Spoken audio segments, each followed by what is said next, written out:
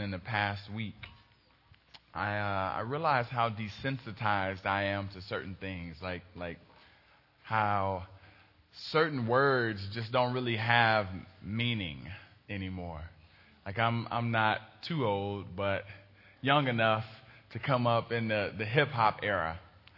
So I don't even know what hip hop means anymore, though. You know, like, is it music? Is it language? Is it clothing? Is it art? You know, I feel the same way kind of about the word economy. People use economy for everything now. You know, my toilet paper costs more because of the economy, man. Or, you know, I got this rash. That economy. You know, you don't even know nowadays like what the reference is, because it's used in so many different areas of life, you know. And I think probably when I went to college my sophomore year and became a Christian, my heart started to ache as I saw people desensitized to the cross. As for the first time, I realized that rappers that I loved, when they won a Grammy, or is it Grammy, and they say, God gave me this ability, thank you, dog. You know, all my homies that died in the struggle, yeah, this one, Jesus helped us be able to do this. I'm like, wow. Entire lifestyle, everything that he glorifies is anti-God, but for this moment, giving God glory. Or I remember back in the day when I was extremely in the world, and I would go to clubs where all types of promiscuity and crazy stuff's going on. I remember friends, we all pulling up, and every single one of us has a chain dangling over our rear view mirror that has a cross on it. No real indication for our lifestyles, no indication of who we were, but we had one of those crosses. Today we are going to look at why the cross is so important. See, I don't want you to leave here continuing or even being remotely close to what I was when I was younger, really not knowing the value, the meaning of the cross, why Jesus had to die on the cross. We've been going through the book of John, and we've come to a point now where we get a clear picture of what took place on that day where he gave up his spirit. But if you just get a quick snapshot into the death taking place, you might miss why that death was needed. So we're going to start with a story. We're going to start by looking at who God is and what led up to the cross, and do things a little differently today. We're not going to start in John 19. Actually, we're going to end in John 19 today. We're going to read that. And after my teaching today, later on, some of the effects of what the cross produces will be preached in the next few weeks. But today we're going to look at why we needed the cross, why we needed Jesus to die on our behalf. And it starts with us understanding who God is. So the nature of God, right? Who God is. God is absolutely unique. There is none other like him ever, period. There is but one. Though we get to be blessed by having some attributes that are similar, where we get to image bear, we get to represent God in a few ways, we're not God. We're not him. And no other thing in this world can encompass his unique characteristics. Exodus 11:15 says, "Who among the gods is like you, O Lord? Who is like you, majestic in holiness, awesome in glory, working wonders?" Absolutely unique. He's also absolutely pure, absolutely good. We understand and know what good is because of who he is and because he's deemed it so. So he is fully holy. Like this sheet here. It's just a simple sheet, but it's white. It's pure. It represents cleanliness. If I was to go and mess it up, as much of a kind person as you might be, you probably want to clean it before you used it, right? Because, how many people just enjoy being in dirty things?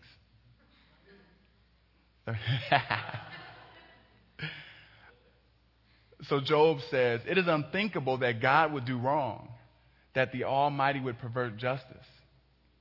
And in his beautiful holiness, he desires that we too would be holy. So he says in Leviticus, be holy because I, the Lord your God, am holy. So he is unique. He is holy. He's pure. He is the definition of what is good. And he's absolutely righteous. His relationships to other beings, is perfectly reflected through his law. We can't sit back and say God should have handled things differently. He should not have let this person pass away, or he should have done this, he should have done that.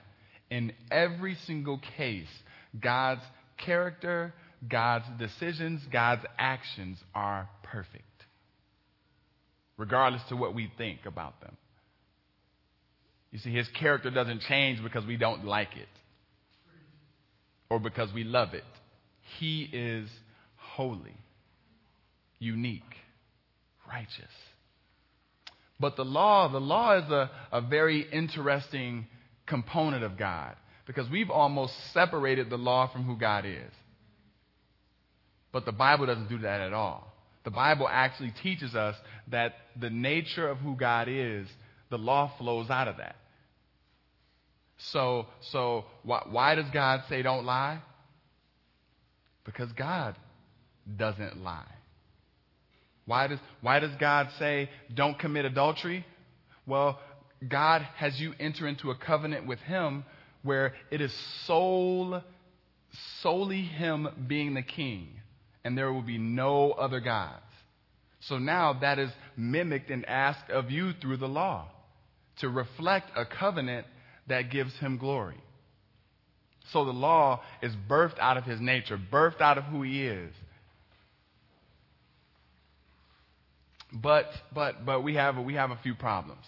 So if you have a pure God that's holy, clean, defines what is good, is righteous, always interacts with his people in an according manner, whether we see it fit or not, is unique, none other like him, there's a small problem. You see, sin is this thing that is entered into the equation that distorts that relationship. The relationship where he desires us to be holy as he is holy, the relationship where he wants us to bear his image, sin distorts that. Sin makes that beautiful bond, that beautiful relationship, it breaks it. Sin is anything that rejects God. It's missing the mark. It's as if you are trying to shoot for a standard that God sets, and every time you miss. That's sin. It can be overt, and we totally reject God, or it could be covert. It could be done inside, and no one knows it. But God knows it.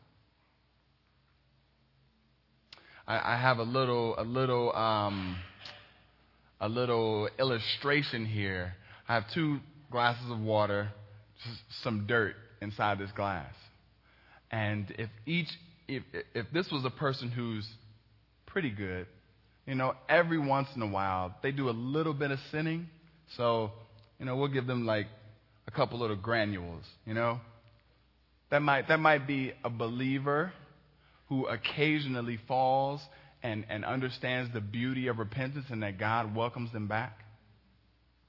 And you never lose your salvation, but there's an aspect of the relationship that's broken, that's restored every time we repent, turn from our sin and turn towards God.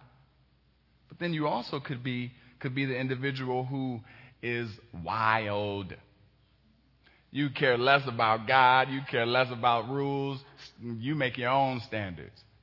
And that person would get a little more dirt. Little more dirt. A little more. Yo, we should dump the whole thing in there, huh? My question to you is, which of these glasses would you drink from? You see, both of these individuals are in desperate need of the cross. And what sin can do, sin is smooth in that it can make us think that we're better off than we are. At least I'm not here. Or as long as I, who cares whether I'm a good steward or not, as long as I go to church. Or who cares whether I open up to my wife or I open up to my husband, as long as I put food on the table or as long as I keep the house clean, I'm okay. You see, sin, can we allow sin to be in just a portion of this glass? No. It moves throughout the whole glass. And it's the same way in our lives. Sin is pervasive. It runs throughout all of who we are if we don't bring it before the Lord and deal with it. So we had a problem. We had a holy God, a unique God, a righteous God, and a people who became sinful. So the problem became that this holy God could not interact with this filth, with this dirt. Would you dip this white, clean cloth into this into this now dirty water? No. So when God sees sin, it's his desire to punish it. It's his desire to, and punishment takes place in a couple of ways. It can be, retribution where, hey, you've done wrong. This is the punishment. It also is rehabilitative. Like, hey, you've done wrong. I don't want you to do it again. Here's learn from this lesson. Learn from this heartache. It can bring forth guilt. It can bring forth the anger of God. And it can bring forth death. Sin, my friends, don't let the gravity of sin be something that we minimize. It is impossible for God to ignore sin. It is the antithesis. It is totally opposite to who he is. So when he sees sin, he has to deal with it. So the dilemma: God is holy and pure and judges sin. Man is stained from sin and should receive death. Because God, and that's the way he typically dealt with sin. Romans 5:12 says, "Therefore, just as sin entered the world through one man, and death through sin, and in this way death came to all men because all sinned." It wasn't necessarily just a thing you did. It was a state that you were born into, a state that we were born into. So now with this dilemma here, the relationship between a holy God and a sinful people can be restored. It gets restored through sacrifice. That's one of the ways that God, through his law, allowed people to be restored to him. So you would have an individual that would take an animal, could be a dove, could be a lamb, and they would take this animal, and what they would do is they would touch and hold the animal, and it symbolized them transferring their sin to this animal. And they gave that animal to the priest, and the priest would then sacrifice this animal. And it was almost as if a fire hydrant full of blood was opened, and blood was rushing down the streets. Because can you imagine how many times, based on the way we live, we would be bringing forth sacrifices. As a man, for my wife, for my kids, for my family. Sacrifice after sacrifice. But there's still a problem. Because the people are burdened. Humanity is burdened. You can't sacrifice enough. How many as soon as you come back, you got your cousin or your wife telling you what just happened. You got to go back again, you know? It's burdensome. You're never fully dwelling in a place where there's no need for you to continually be sacrificing. So that brings forth a remedy. You see, you got a holy God that desires for us all to be holy as he is holy. Because of sin, that holiness is broken. That ability is broken. So now, God in his beauty, he cannot contradict himself, right? So God doesn't say, well, I made a law. Let me just break the law so y'all can come on in.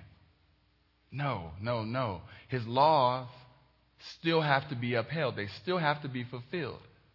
So just as man allowed sin to come into this world, there has to be a man that helps to restore us into a right relationship with the Lord.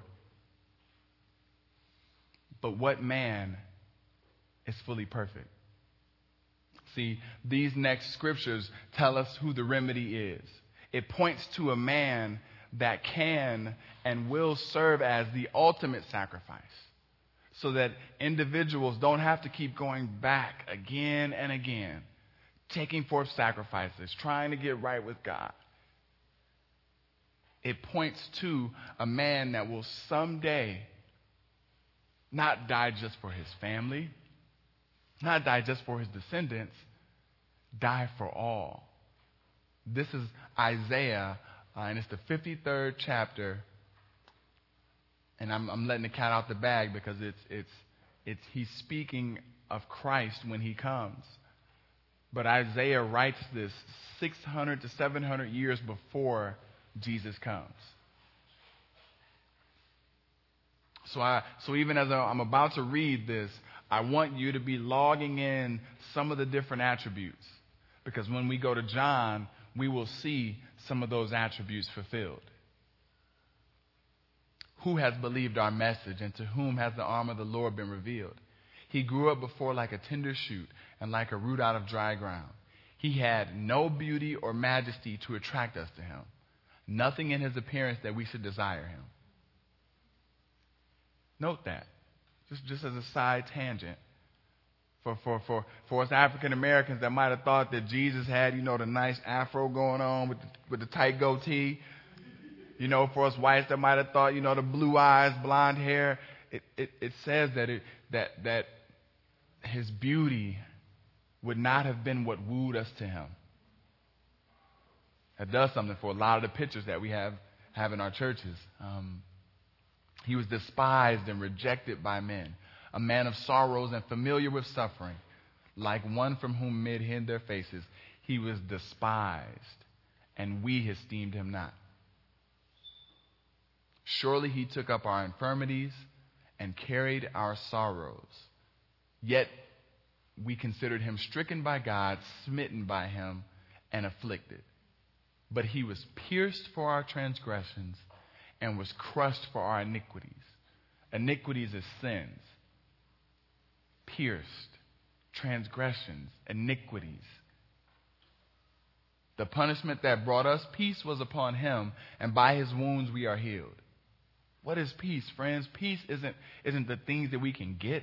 Peace isn't having a nice house and being comfortable. Peace is being in right relationship with God. So he takes on this burden of being stricken by all men so that we would have peace. And by his wounds we are healed. We all, like sheep, have gone astray, every one of us. Each of us has turned to his own way, and the Lord has laid on him the iniquity of us all. He was oppressed and afflicted, yet he did not open his mouth. You guys remember last week when we were covering John, some of the reactions of Jesus. He was led like a lamb to the slaughter, and as a sheep before her shearers is silent, so he did not open his mouth. By oppression and judgment he was taken away, and who can speak of his descendants? For he was cut off from the land of the living. For the transgression of my people he was stricken. He was assigned a grave with the wicked and with the rich in his death, though he had done no violence, nor was any deceit in his mouth. Perfect. Perfect. Yet it was the Lord's will to crush him and cause him to suffer. And all while we've been going through the book of John, we keep saying, don't miss the mission-focused language. That Jesus came to do the will of the Father. There's some results of that. We are saved. Satan is dealt with. There's some results. But ultimately, the goal was to bring glory to the Father, to do the will of the Father. And though the Lord makes his life a guilt offering, he will see his offspring and prolong his days, and the will of the Lord will prosper in his hand. After the suffering of his soul, he will see the light of life and be satisfied. By his knowledge, my righteous servant will justify many, and he will bear their iniquities. Therefore I give him a portion among the great, and he will divide the spoils with the strong, because he poured out his life unto death, and was numbered with transgressors. For he bore the sin of many, and made intercession for the transgressors. Imagine if you were waiting for this person. Are there markers in what we just read that would stand out in your mind? Was it that his silence? Was it after so many times of you taking lambs to sacrifice on your behalf, you think of him as a lamb being sacrificed for all? Was it iniquity? Did that stick with you? Was it the many sins that you've committed and you think, wow, he carried that burden? The sins that I have committed and will commit? So now we are going, that this person is going to be the remedy. This person is going to right that relationship. Remember, God wants us to be holy as he is holy. Uh-oh, he's coming.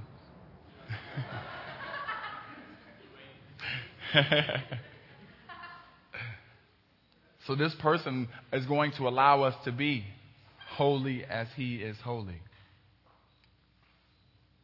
So if someone asks you, why do we need Christ? We should be able to tell them.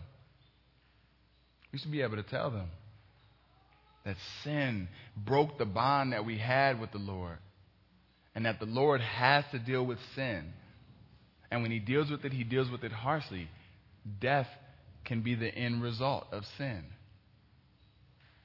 And one of the ways that he allowed us to deal with sin was to take sacrifices before him. But that could have been burdensome. That was burdensome. Now we'll see that he frees us from that burden. And what's interesting about God is that typically with a sacrifice, we as the human take the sacrifice before God. But this time, God comes down and takes a sacrifice to himself. How beautiful that God would do that on our behalf. Right the wrong for us. See, only fully God, because we needed someone perfect, but we also needed someone fully human. Such a beautiful, beautiful expectation of Jesus. So friends, now we're going to read John chapter 19 together. If you could please turn there. And some of my brothers will pass out some Bibles. If you need one, just raise your hand. Because we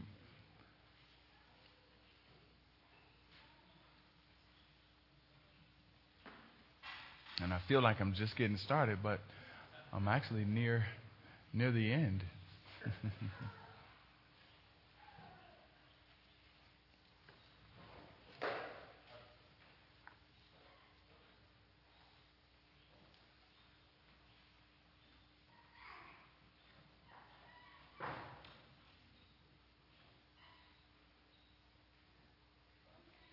What page is that, George?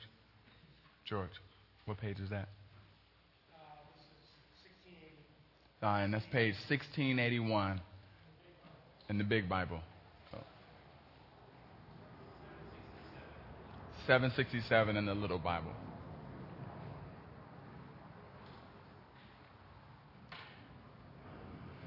And it reads, so the soldiers took charge of Jesus. Wait a minute.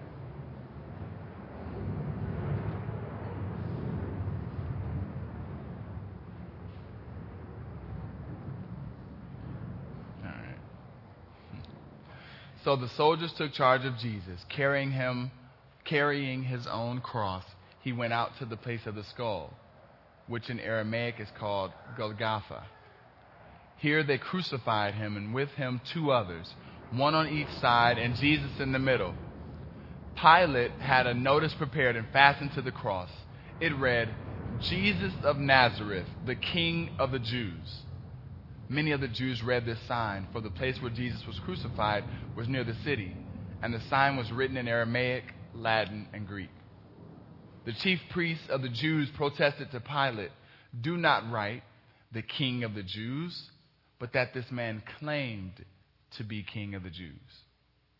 Pilate answered, what I have written, I have written. When the soldiers crucified Jesus, they took his clothes, dividing them into 4 shares, one for each of them, with the undergarment remaining. This garment was seamless, woven into one piece from top to bottom. Let's not tear it, they said to one another. Let's decide by lot who will get it. This happened that the scripture might be fulfilled, which said, they divided my garments among them and cast lots for my clothing. So this is what the soldiers did. Near the cross of Jesus stood his mother's sister, Mary the wife of Clopas, and Mary Magdalene. When Jesus saw his mother there and the disciple whom he loved standing nearby, he said to his mother, dear woman, here is your son, and to the disciple, here is your mother. From that time on, this disciple took her into his home. Later, knowing that all was now completed, and so that the scripture would be fulfilled, Jesus said, I am thirsty. A jar of wine vinegar was there, so they soaked a sponge in it, put the sponge on a stalk of the hyssop plant, and lifted it to Jesus' lips. When he had received the drink, Jesus said, it is finished. With that, he bowed his head and gave up his spirit. Friends, I know I'm going to keep reading, but I don't want you to overlook verse 30, because Jesus never relinquishes control to Pilate or anyone else. On our behalf, he gives up his spirit. Now it was the day of preparation, and the next day was to be a special Sabbath. Because the Jews did not want the bodies left on the crosses during the Sabbath, they asked Pilate to have the legs broken and the bodies taken down. The soldiers therefore came and broke the legs of the first man who had been crucified with Jesus, and then those of the other. But when they came to Jesus and found that he was already dead, they did not break his legs.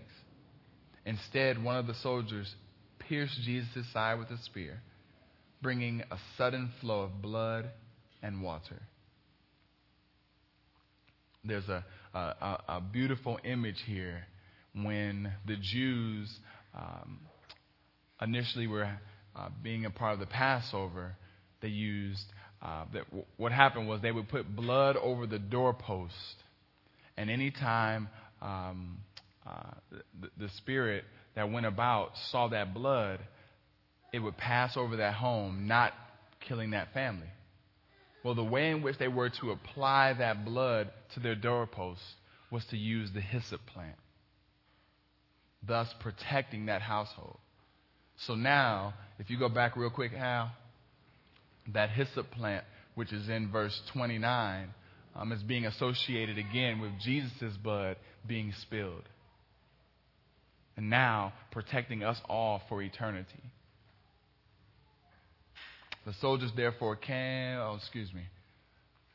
But when they came to Jesus and found that he was already dead, they did not break his legs. Instead, one of the soldiers pierced his side. We already been, okay. Brother Hal. The man who saw it has given testimony, and his testimony is true.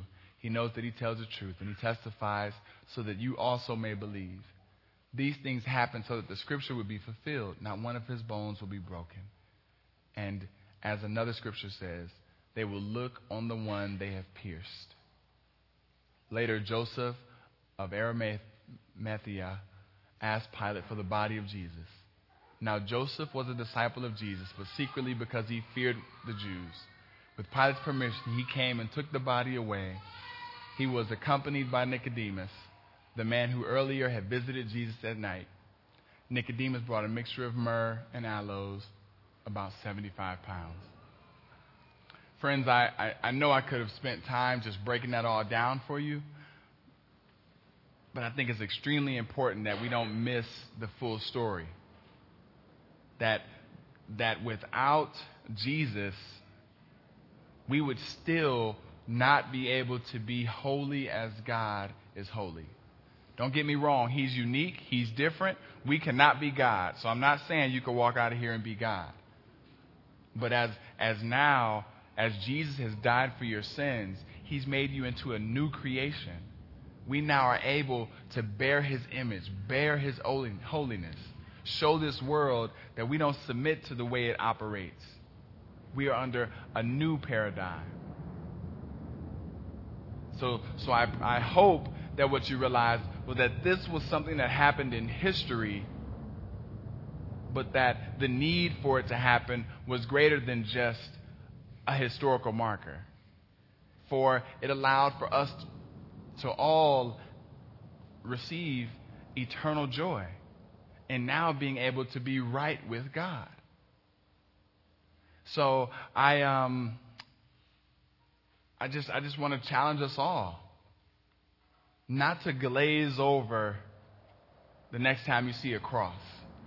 Not to allow the cross just to be a symbol that's cool to put up in the bathroom, or, cool to represent as a necklace, or something that we diminish.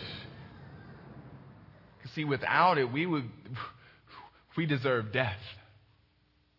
But with it, we receive life. We are about to have the homies come forward so that we can have tithe. Did I just say the homies? I did.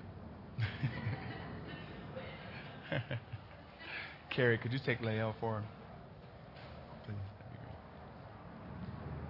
great. And what we do here at Mac Ave, we're a family that believes that God has given us everything. So we want to worship him with all things, including our tithe and our offering. If you don't